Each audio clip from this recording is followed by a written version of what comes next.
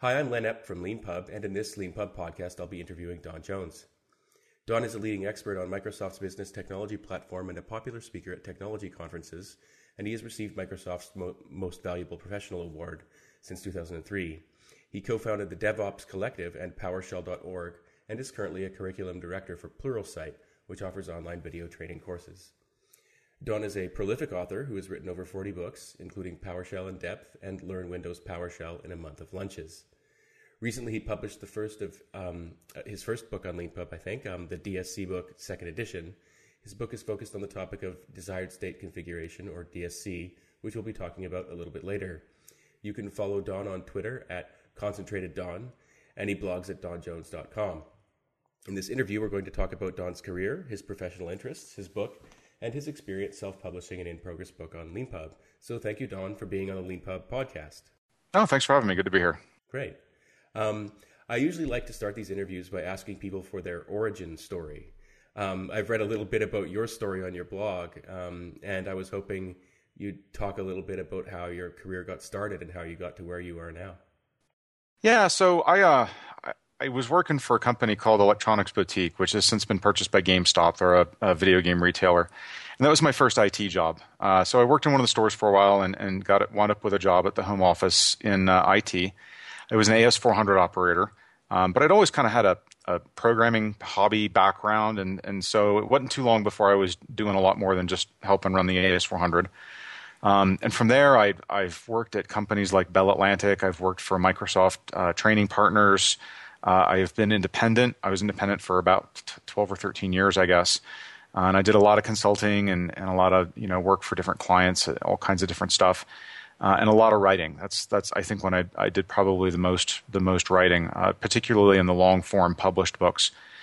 And then a couple of years ago, I took a job as a curriculum director with Pluralsight, which kind of gives me an opportunity to reach out a little bit further than myself and help work on large projects and help other people become better trainers and reach people. So it's been a lot of fun.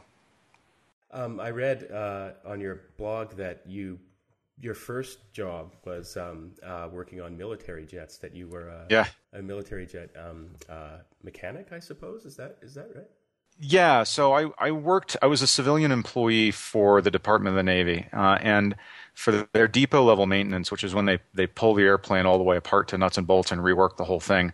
The Navy guys don't do it just because it takes so long. But by the time you'd finish it, your enlistment is up and you could get out. So I was a 4-year apprentice. And worked on A6s and F-14s. This is going to be a little bit left field, but it just occurred to me when I read that. As someone who used to work on those jets, I was wondering if you have any thoughts about the F-15, this controversial fighter jet that's been developed over the past few years and has run into so many hurdles, but may have jumped the last one recently. The 15 has actually been in service for a long time. That's an Air Force aircraft, and it's kind of a contemporary of the 14 I worked on. I forget what the number is. I know that I think it's the F-32 or something like that. That's the one that they were going to develop one airplane for all 4 forces. And I don't know. I'll believe it when I see it. It's a tall order. It's tough to do that. You're taking an aircraft that the Air Force wants to be able to fly and do their missions, which is great. And they have a lot of things. When they design an aircraft, they want to, be able to change an engine in 20 minutes. And they have all these metrics for how the airplane has to be serviceable, which is hugely important to their mission. The Navy, on the other hand, basically wants it to be able to crash land on a floating postage stamp in the middle of the ocean, which is a totally different aircraft. Bigger landing gear, much bigger thing. Maintenance is often harder. So it's going to be really interesting to see if they can pull that off. Okay, thanks for that. Yeah, it's when you say a postage stamp, I assume you're referring to the aircraft carrier, obviously. Yeah. Did you ever have an opportunity to go on one of those? Yeah, not for anything, where they were in combat or anything like that. But as part of our apprenticeship, we got to go take a tour. I think it was the John F. Kennedy that we got to go on to and just kind of see the airplanes that we were working on in real life in operation. Oh, that's just really fascinating to me. Yeah, they're amazing machines. Yeah, two nuclear generators on some of the bigger ones. Yeah. Is that correct? Yeah. Yeah. And they're powered for like 50 years or something like that. Oh yeah, they can go forever. I mean, they go out to sea for incredible lengths of time with with their fleet that travels with 6 months, 8 months is pretty common. Mm-hmm. Another sort of totally from another direction question. You write on your blog about how you became attached to being independently employed in spite of the uncertainty and the risk. And I was wondering if you could talk a little bit about what it was like to have that kind of independence. I assume you have quite a bit under Pluralsight now as well. But I'm curious about that dynamic about sort of being an independent consultant versus being an employee. It's tough. I mean, the upsides are when you want to take off, you take off. So if you've got nothing going on a random Tuesday afternoon and you want to go see a movie, you're free to do that. You don't have to hang out and just put in your hours at the desk. So there's a lot of upsides. If you work really, really hard and you take on a lot of work and you get it done well, you get to keep all that money. So it's not like working for the man where you can really, bust your butt and not necessarily come out any further ahead. On the other hand, you're the only one making the money. So you're kind of constantly worried about, am I getting today's job done? Am I marketing for tomorrow's job? Am I making sure I'm lining stuff up? You have to kind of get used to when your valleys and your peaks are, so that, maybe you have to pile on really hard at a certain time of year to cover a traditional slump at another time of year. And you have to be able to really manage your money. It's not like living paycheck to paycheck where you can spend this one because there's going to be another one just like it in a couple of weeks. That's rarely the case. The money tended to flow very, very, very unevenly, and so you have to really plan things out. I enjoyed it a lot. You kind of have to come to accept that you can't ever be more than you are. So if you can produce a certain amount, you can get paid a certain amount for that, then that's probably all you're ever going to be able to do. You can, optimize, create some efficiencies here and there a little bit, but only to a point. So if you're the type of person who really wants to work on big stuff, bigger than one person can do, you wind up being with a company and a team. And I've enjoyed both. The environment at Pluralsight really kind of sets everybody up to be their own little entrepreneur. And so you kind of get that impact of working for a large team, but you still get to call the own shots within whatever it is you've been trusted with. And that really, really fits my personality well. So it's been a good match. And as a curriculum director at Pluralsight, what is it that you do? It sounds interesting. So we have several curriculum directors that are in different branches of our library. I'm in charge of the stuff that applies to the IT operations crowd. So Windows Server, SharePoint Server, Linux servers, Windows clients, all that type of stuff. Not software development. That's another whole chunk. And then we have another whole chunk that's creative stuff, your CAD CAM software, your Adobe software, stuff like that. So my job is to do research, plan out our curriculum, decide what courses it is we should have, either to meet specific customer needs or to find out or to make sure that we're leading the customer, that we're going to have the right training that they're about to need and maybe they don't realize they need yet.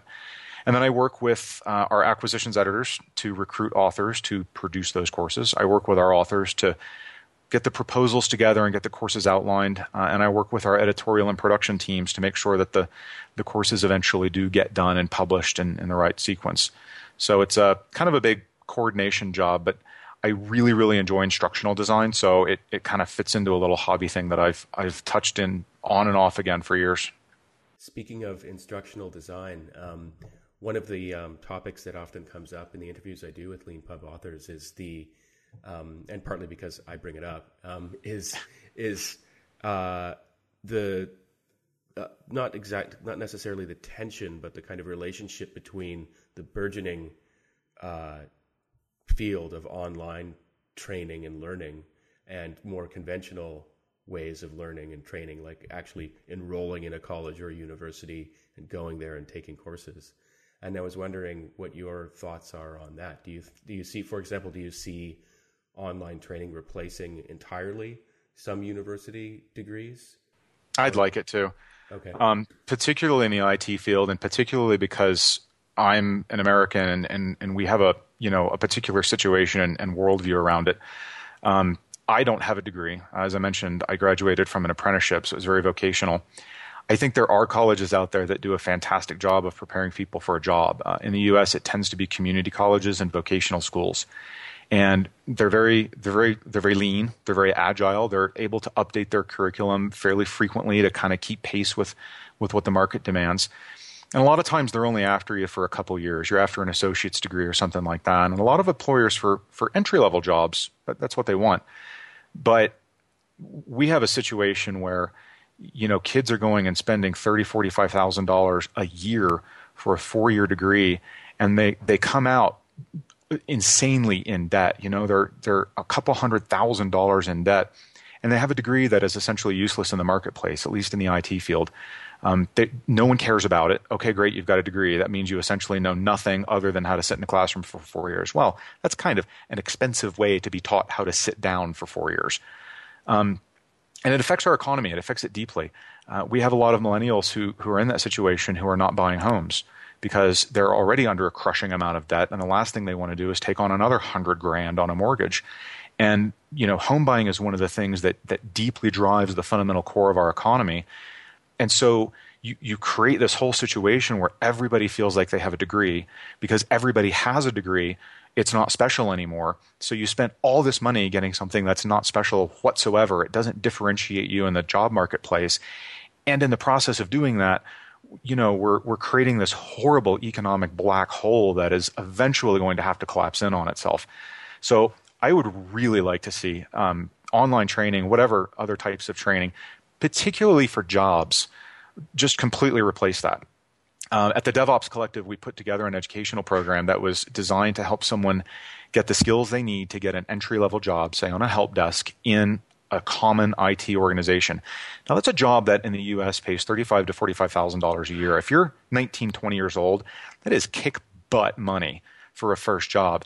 And IT tends to promote from within. So once you've got that job, you're going to learn on the job, and you're going to get a $60,000 job, an $80,000 job, and eventually more. So, it's an inexpensive program that someone can run themselves through. We don't run it. We just kind of point to where you can go get it yourself, and we've laid out the curriculum.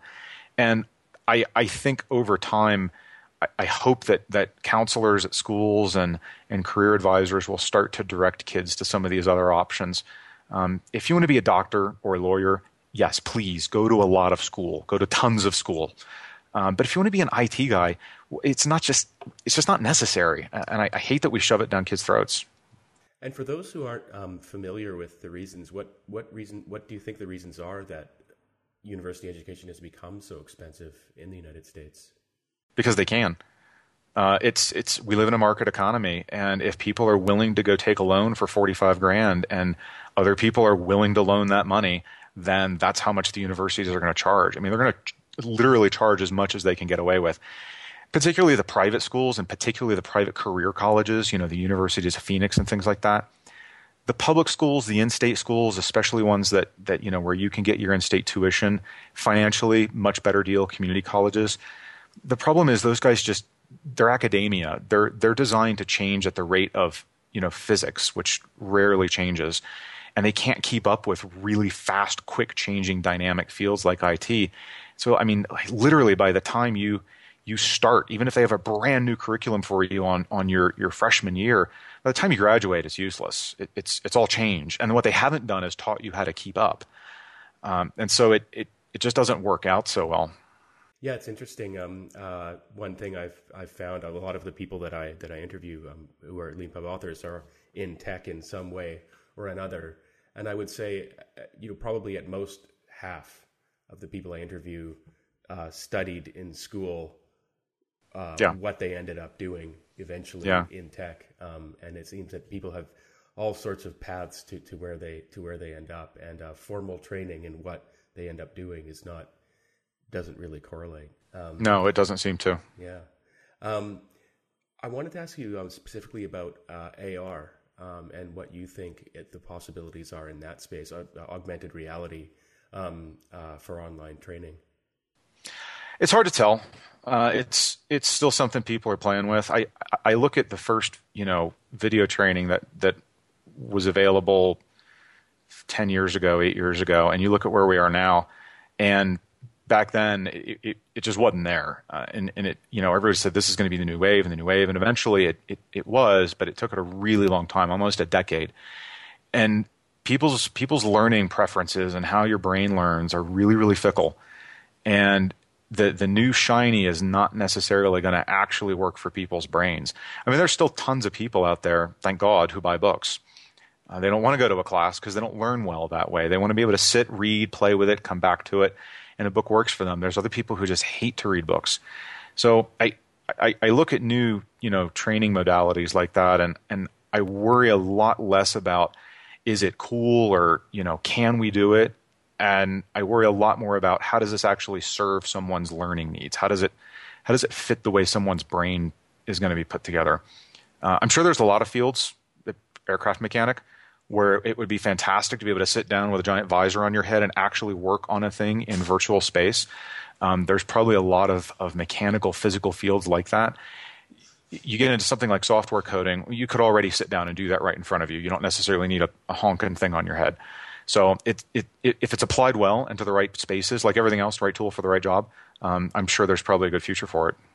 I've seen one or two examples online where it seems like people are using AR to kind of replace training, where essentially what you do is, like, you see you're looking through these glasses with an overlay of video or design of some kind, and it's kind of just like telling you, like a little arrow, like pointing at the distributor cap, like pull this up, right? And then it'll point to your left and say, in your toolbox there's another distributor cap, pick it up, put it here.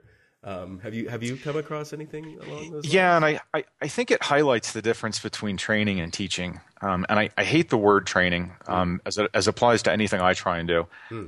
Trainers are for dolphins and dogs. And if all you're doing is teaching someone to perform a repetitive set of tasks, then that's fine. If you are the person being trained to do that, and it literally is as easy as someone saying, take the distributor cap and put it here, you have to wonder how long it's going to be before we just have a robot to do that, and then we don't need you anymore. Teaching, on the other hand, is much, much higher level. It's synthesis, it's application, it's helping people change the way they think so that as a problem comes up, their brain is geared to deal with that problem. And again, the modality doesn't matter there, so long as you're presenting the information in a way that makes sense to someone. But it's always going to be really difficult to do that with any kind of rote, computer-based, just simulation type thing, because a simulation can't do anything really but train you. It might be a great supplement to teaching, but teaching is always still going to be a uniquely human endeavor.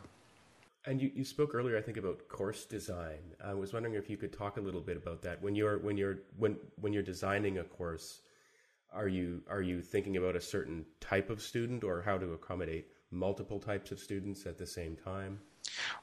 We start with an audience design. I think that's the most important thing. I view teaching as a story. And you have to know where your learner is the hero in your story. They're the ones who are going on whatever path it is you're taking them. And you've got to define exactly what that path starts as and exactly how that path ends. Who are they at the beginning and who are they going to be at the end? And so long as you know that, you can then start structuring a path that has as few distractions, as few gullies, as few hills as possible, and try and anticipate where those hills are, and kind of pre-smooth those out by presenting the material in a sequence that leads them nicely up a slope instead of running them into a cliff that you then have to climb them over. So I think knowing who your learner is, who you want them to be, having reasonable expectations, right? If you're trying to do a 4-hour course, you can only do so much. And it might not be the last course they watch, but for this course, what's the beginning and what's the end? And so we spend a lot of time working with the authors at Pluralsight on that. It's something that I've done a lot in my books. The Month of Lunches series that I created, that Manning Publishing runs, even in the DSC book I'm doing now, even though it's being produced roughly chapter at a time, is when I tend to release updates. I had a plan for that from the outset. I knew what the path was. Now, given that it's lean publishing, I might be able to go back later and I might be able to take the skeleton path that I created in the first path and then start filling in maybe some more examples, maybe covering other scenarios that are a little divergent. So I can go flesh that out and make it a little fatter, but I've still got that path from the beginning to the end. Yeah, I'd just like to ask you one more question before moving on to talking about your book and the way you're publishing it, which is when you said the learner or student is on a journey. Do you set that, or do you encourage the course authors to set that up? Yep. And at the beginning, so like you sort of set the stage for what the journey is in the first. Yeah, and given that my audience is IT operations, we're a very pragmatic people. We just want to make it work so we can go home. And so I try to have every course start out with a very clear upfront motivation. Hey, you know how it sucks when this happens? Well, we're going to learn how to fix that. So that someone can immediately say, okay, great, I can relate to that. I know the situation I'm in. I can start to impute some of the problems that are around the edges of this. And so I can get a feel for where we're going just with that one sentence. And yeah, that sets the stage for someone. That gives the learner an expectation. And the clearer you can make that, the more likely they are to be happy with the outcome. Yeah, that sounds really effective. Putting people in a situation where you've communicated to them, here's where, we want you to start and where we want you to end. Yeah. So you're on a shared narrative. On the subject of your book, I was wondering if you could explain a little bit about what DSC is and who your intended audience is for the book. Yeah. So desired state configuration is a part of Windows Management Framework, which is what includes Windows PowerShell. So DSC actually builds on Windows PowerShell. It's kind of a high-level part of PowerShell. And its idea is if you've got a computer, maybe a server or a client computer, you tend to want it to be configured in a certain way. And the way we've approached that typically in the past is maybe we'll write a script so we don't have to manually configure the script server. When you set it up for that first time, you're going to provision it somehow. And you get it the way you like it, and then you put it into production, and then invariably it starts to change. And so organizations spend a ton of time, and there's management frameworks, COBIT, ITIL, all these other things that create these huge processes around change management. So the idea is you put something in place, it works. How do we make sure it never, ever changes, ever? So that because if we don't change it, then it should always keep working the same way. Desired state configuration is designed to kind of flip that on its head. And you start with a computer and human readable description of what you want the computer to look like. And then you hand that to the technology, and it builds the computer that way, and then it makes sure it stays that way over time. And if you change your mind, okay, well, now we want the computer to look like this, you just change that document. And the technology goes in and fixes it or alters it or whatever else, and then maintains it in that state. So it's really kind of not bleeding edge, but it's definitely at the leading edge of where IT operational management has been for a couple of years. And this is Microsoft's flavor of that. And how does it make sure things stay the same? It scans the machine every so often and checks every single thing that you've said you want to be true and makes sure that it is still true. And if it isn't, then it's got code underneath that remediates that and fixes it. You mentioned already that you're publishing the book in progress, and I wanted to ask you a few questions about your strategy around that. I think it's something that other LeanPub authors would be interested, or potential LeanPub authors too, would be interested in hearing about. So you mentioned before, I think you had a pretty definite plan before you published it the first time. Yeah, I have a very detailed outline down to like second and third level headings, and that's pretty common for me when I write a book. And I kind of got in that habit for two reasons. One is that with a traditional book, once you hand a chapter off to the publisher, it's really kind of a pain in the neck and outside the process to change it. So you kind of have to know what the whole plan is. It's not like you can get to chapter 12 and go, oh, crap, I forgot to mention that back in chapter 3. It's painful to go fix that. So I'm very used to this kind of top-down design approach. So that made it a little bit easy to just kind of jump in and know what I was going to do. The difference is instead of releasing a chapter at a time to the publisher who then saves them all, I just publish it. And sometimes it's a little ugly. Sometimes there's an error or two. But I think people in the space now are comfortable so long as they feel they have a way of reporting that to the author and they see progress. And LeanPub obviously gives people, I've gotten emails from people and they said, hey, there's a typo on page blah, blah, blah. Okay, great. I fixed that. And then in the next update, that just gets pulled in and now it's fixed. So did you give your email address to readers? No, not yet. Okay. I need to set one up where I do that, and we're about 50% through the book's kind of initial pass, so I need to do that. But I'm not that difficult to contact either. Most of the folks who are reading this know how to get me on Twitter, or they can find me on PowerShell.org, or through my website, donjones.com. So most of the folks reading it at this point have found the book because of me, and they already know how to get hold of me. Right, and you enjoy those interactions with them. Oh, yeah, absolutely. Yeah. Okay. Yeah, that's something a lot of our authors talk about. Some will actually put their email address in their introduction. and say, email me, which we see as obviously a very good thing. But one of the things we're thinking about is trying to optimize that relationship. Would you prefer to be contacted like through LeanPub or something like that? Or do you prefer it the way I think it working? I think large scale, it's probably a little easier to have some bottleneck where everything can come through, so that, because obviously I've got a job, I'm doing this in my spare time, and so it'd be kind of nice to have it in a queue that I could say, okay, once a week, once a month, whatever, I'm going to sit down and I'm going to start running through all this, and that creates a good expectation for people, and you can tell them, look, if you send something, don't expect a reply for this period of time because I tend to process them in these batches. So I kind of do that with my email organization right now, but it would be nice to have something in the platform. And I think it would give people a better perception that there is a feedback mechanism. This is the person I bought the book from. This is the person who wrote the book, and they're going to help me, all talk to each other. And what about, before I ask this next question, how much of your book had you written when you first published it? The first chapter. The first chapter. So is that about 10% or something like that? Probably less than that. It was honestly the overview. It was probably 2,000 words. Oh, wow. Okay. Were you trepidatious about that, or was it just came naturally from you to publish something so early? No, I write really quickly. And I think the majority of the folks who are accustomed to my work have a good expectation of what it is and how quickly I tend to produce. So I felt fairly comfortable doing that. I mean, we didn't sell a ton of copies right away. It was 1 or 2 copies. It was when I hit the 50% point, and did a couple of things to make specific commitments to my productivity, that the sales started to spike up a little bit, which really does help keep the project moving. When it comes to the project moving, this was the question I delayed. I was wondering if you would like to be able to show to readers a sort of history of your progress somewhere on LeanPub. Would that be like, I released the first chapter on this date, I released the second chapter on this date.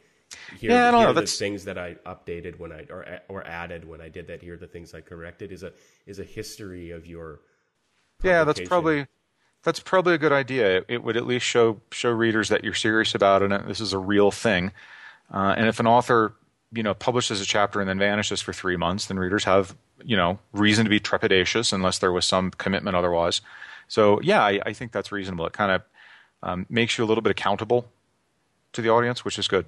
Okay. Yeah, what we're thinking about is sort of establishing that trust. So someone comes along and sees a book is 30% complete, and maybe they're not so familiar with LeanPub and the concept of publishing that we're trying to spread. And then if they can see, but it's only 30% done, but it's like 1 chapter per week for the last 3 weeks. Right. That's pretty good sign that I should trust that this author is going to complete what they're doing and that they have a plan. I was wondering, this is a big question for self-published authors. How did you decide pricing for your book? I've written a lot of traditionally published books. And so I know what a book of this length, and I've got a really good idea what the final length is going to be. I know what that's usually going to be priced at. And so that's kind of my target price. I'm actually not priced at that right now as we speak. I'm priced a little lower. I decided to start with kind of an early bird price to reward the people who jumped in early and kind of helped support the project initially. When I cross the 60-75% point, I'll bump the price up to its final. And it'll be a little bit cheaper than an equivalent traditionally published paper book would be, because there's no paper costs.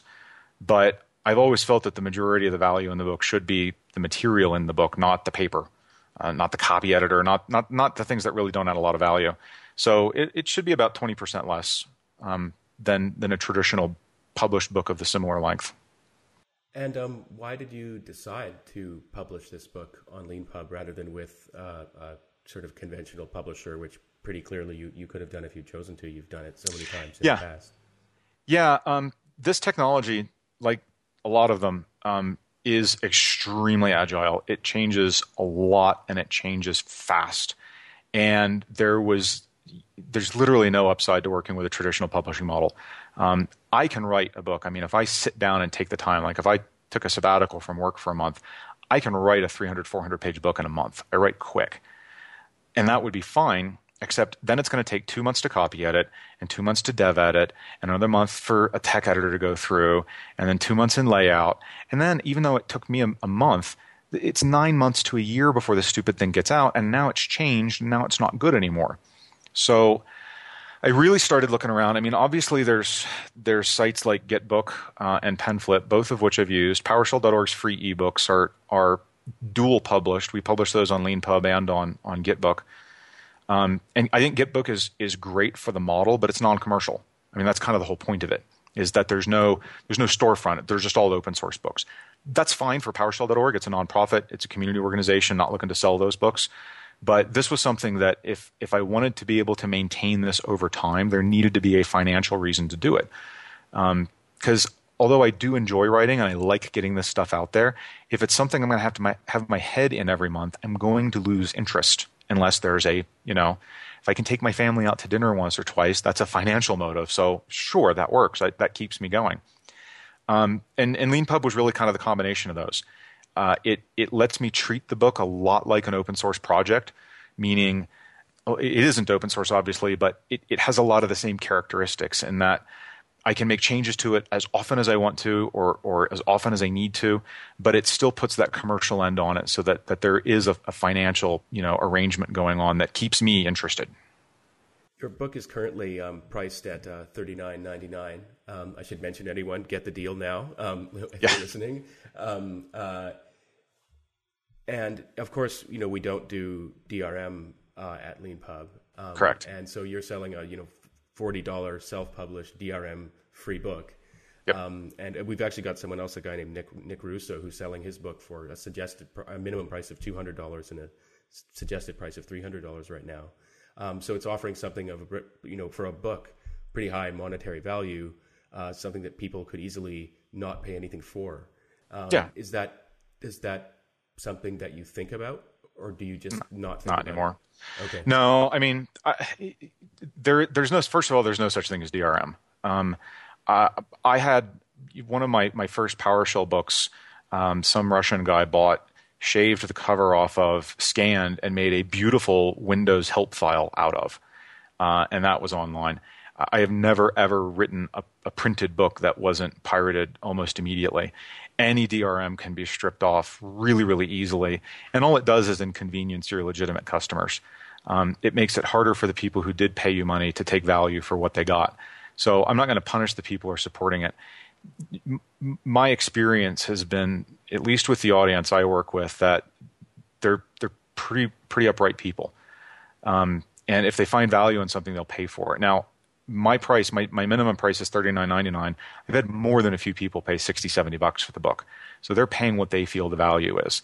And if somebody's out there and they're working with this stuff, and they're in a country where $39.99 is 2 months' salary, and so they're going to grab the thing pirated someplace, it's fine. Okay.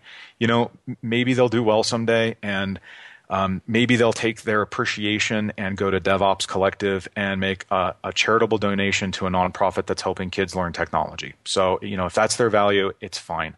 My feeling is that it'll all kind of square itself out in the end. You don't write books to get rich. I've been doing this since 2001. There's reasons to write books beyond the money. And so long as there's enough of a financial thing to make it worth my time, and so far there has been, then that's fine. I'll go with that. But I think most people in the industry are accustomed to paying for something of value. And I'll give you a really good example. I mentioned the free ebooks on PowerShell.org. We put those on Getbook, which is very useful, but a lot of people are blocked at work from accessing Getbook. And one of the reasons we decided to also dual publish them to LeanPub was because we can set a minimum price of $0 and let people pay for the book if they want to. And it becomes a charitable donation, really, because we give the books for free already. 90% of the people who get the book from LeanPub pay for it. Maybe they're paying $2, maybe they're paying $4, but I think people are willing to pay for it if they find value. Yeah, that's thanks for that. That was a great response. I agree. There's so much in there that we agree with, and that it's great for us to hear that we built that it can accommodate that. Our best-selling book in terms of copies and revenue last year has a free minimum price. It's just a fascinating thing to watch how our variable pricing model is succeeding for authors in this way, that they can offer the book for free and for money at the same time. And so do both those things that you can do as an author. Two of the big reasons to write: one is to gain an audience. Well, the main one is to get whatever your message is out there to people. But one of the main advantages is to gain an audience, and the other one is to potentially make some money. And the idea that you can combine those two by making a free minimum price, but also having a suggested price that allows people to pay, has turned out to be very powerful. So was one of the reasons you chose to publish your book on LeanPub rather than with a conventional publisher? It was obviously sort of ease of production, but was it that freedom to set your own price and maybe play around with your pricing? Was that part of the reason as well? Yeah, that was a factor. And honestly, another factor is publishers just don't do much to help you sell books, but they keep the majority of it. Most authors are getting 10, 12%, and that's not a lot. So you've got this massive machine that really, in a lot of cases, doesn't add a lot of value. And I've been very happy with Manning. I think they're a great publisher, and for the Month of Lunches series, they're a great fit. But this is a niche technology. It's a very high-end technology. There's never going to be 5,000 copies of this sold. And it made sense that if I was going to do this, to do it on my own terms. I'm going to be responsible for bringing the most readers to this, that and word of mouth. And so I don't see any reason why there should be a giant publishing machine skimming 75% of the revenue off the top, when I and my audience are the ones who are going to have to do most of the work on it. Are you intending to make a print version when it's Nope. done? Oh, okay. No. I mean, people can get a PDF and print it if they want to, but Right. I'm not planning to traditionally publish it. Great. It's really interesting, actually. I've just got to tell a little story I heard from my co-founder once. I think this was a LeanPub book, but you mentioned that you had it was. I was just reminded of this when you mentioned that it was someone from Russia who pirated your book once, and we had a story about a guy who published a book, and then someone from Russia translated it and was selling it. And so the original author, instead of getting mad and pointlessly and Yep. trying to do something that you can't do about that, got in touch and said, "Hey, would you like to translate my next book and let's sell it together?" And of course the translator was like, "Of course I'd love to do that." And so it was interesting that something that people segment of the authorship community sometimes sees as a big threat, other people can see as a potential new connection, building an audience for them. Yeah, and I've done similar things in the past, and I would do so again. I think you get a lot further creating opportunities for people than creating barriers. Oh, and I do have just about 5 more minutes too. So Okay, yeah. So just one more brief question. While I've got you here, if there was one thing we could build for you that would help you, what would that be? Or if there was one thing we could fix, what would that be? Gosh, I don't know. It's been working so well and so smoothly. I would say, oh man, I don't even know. The one thing that I'm not doing in this book is any kind of professional copy editing, and that's the one thing that I feel a little bit guilty about, because it does put it on the audience to do that, and they're very patient with it, and I try to be very responsive to, when they point out errors, but I'm not sure how I would collaborate with an author, because I'm using the Dropbox publishing method. So we basically just have a shared Dropbox. I'm not sure if I would just, how to loop an editor into that. Like if I was going to use an editor and kind of notch this up a bit, it's the one thing I feel a little bit guilty about that I wouldn't mind putting a little money into, but I worry about it just really slowing down the whole workflow. I'd want workflow. Like I'd want to release a chapter to the editor, let the editor do their thing, and then release that to the publishing queue. And the next time I hit publish, it grabs everything in that queue and makes a new version, so that there's a clean handoff back and forth. Right? Can't have 2-3 people working in the same document at the same time. Okay, thanks. That's a really great answer. We'll think about that. Well, anyway, I know your time's about up, so thanks very much for being on the LeanPub podcast and for being a LeanPub author. We really appreciate it. Oh, thanks for having me. Have a great day.